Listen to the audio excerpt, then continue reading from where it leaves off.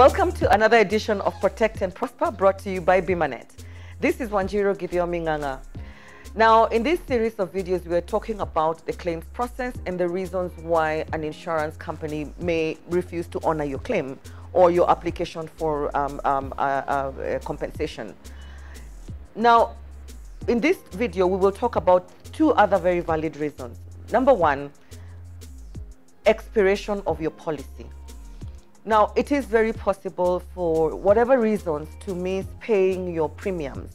And premiums are simply that amount of money that you pay every month or every year to keep your policy alive. It could get to the end of the month or the end of the year, umesota, what, and so you ignore your agent's phone call and then you don't pay your policy. If that happens, go and find out what your grace period is. And the grace period is that time between when you are due to pay and the time that your actual policy expires. Go find the money, my friend. Go find the money to ensure that you pay before the grace period expires. Otherwise, the insurance company is way within their rights to reject your claim. The fourth one is beneficiary nomination. As we mentioned in the underwriting process or in the application process, we described a beneficiary as the person who will receive the benefits or the payment out of your policy in case you die. Now, as we mentioned earlier in earlier videos, it is often your parents when you're young and you're broke and you have no dependents, or mama coming to ask for shelter, etc. But after you get married, it is also very common to ensure that your wife and children are the beneficiaries of that policy.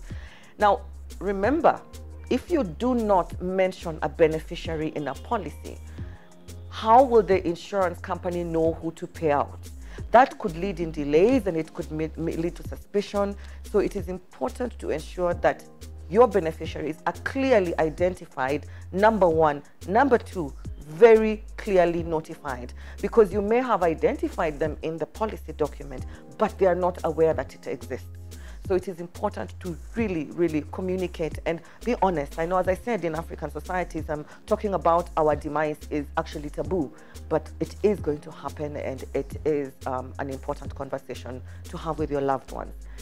Thank you very much for watching this other edition of Protect and Prosper. We're really here to give you all the information that you need to know, why the rules of your policy exist, what you need to make sure that you get you've given the right information, getting insurance at the right price. Share this information, like, click, send. See you on the next video. This is Wanjiro Gibiomi signing out from Protect and Prosper. Goodbye.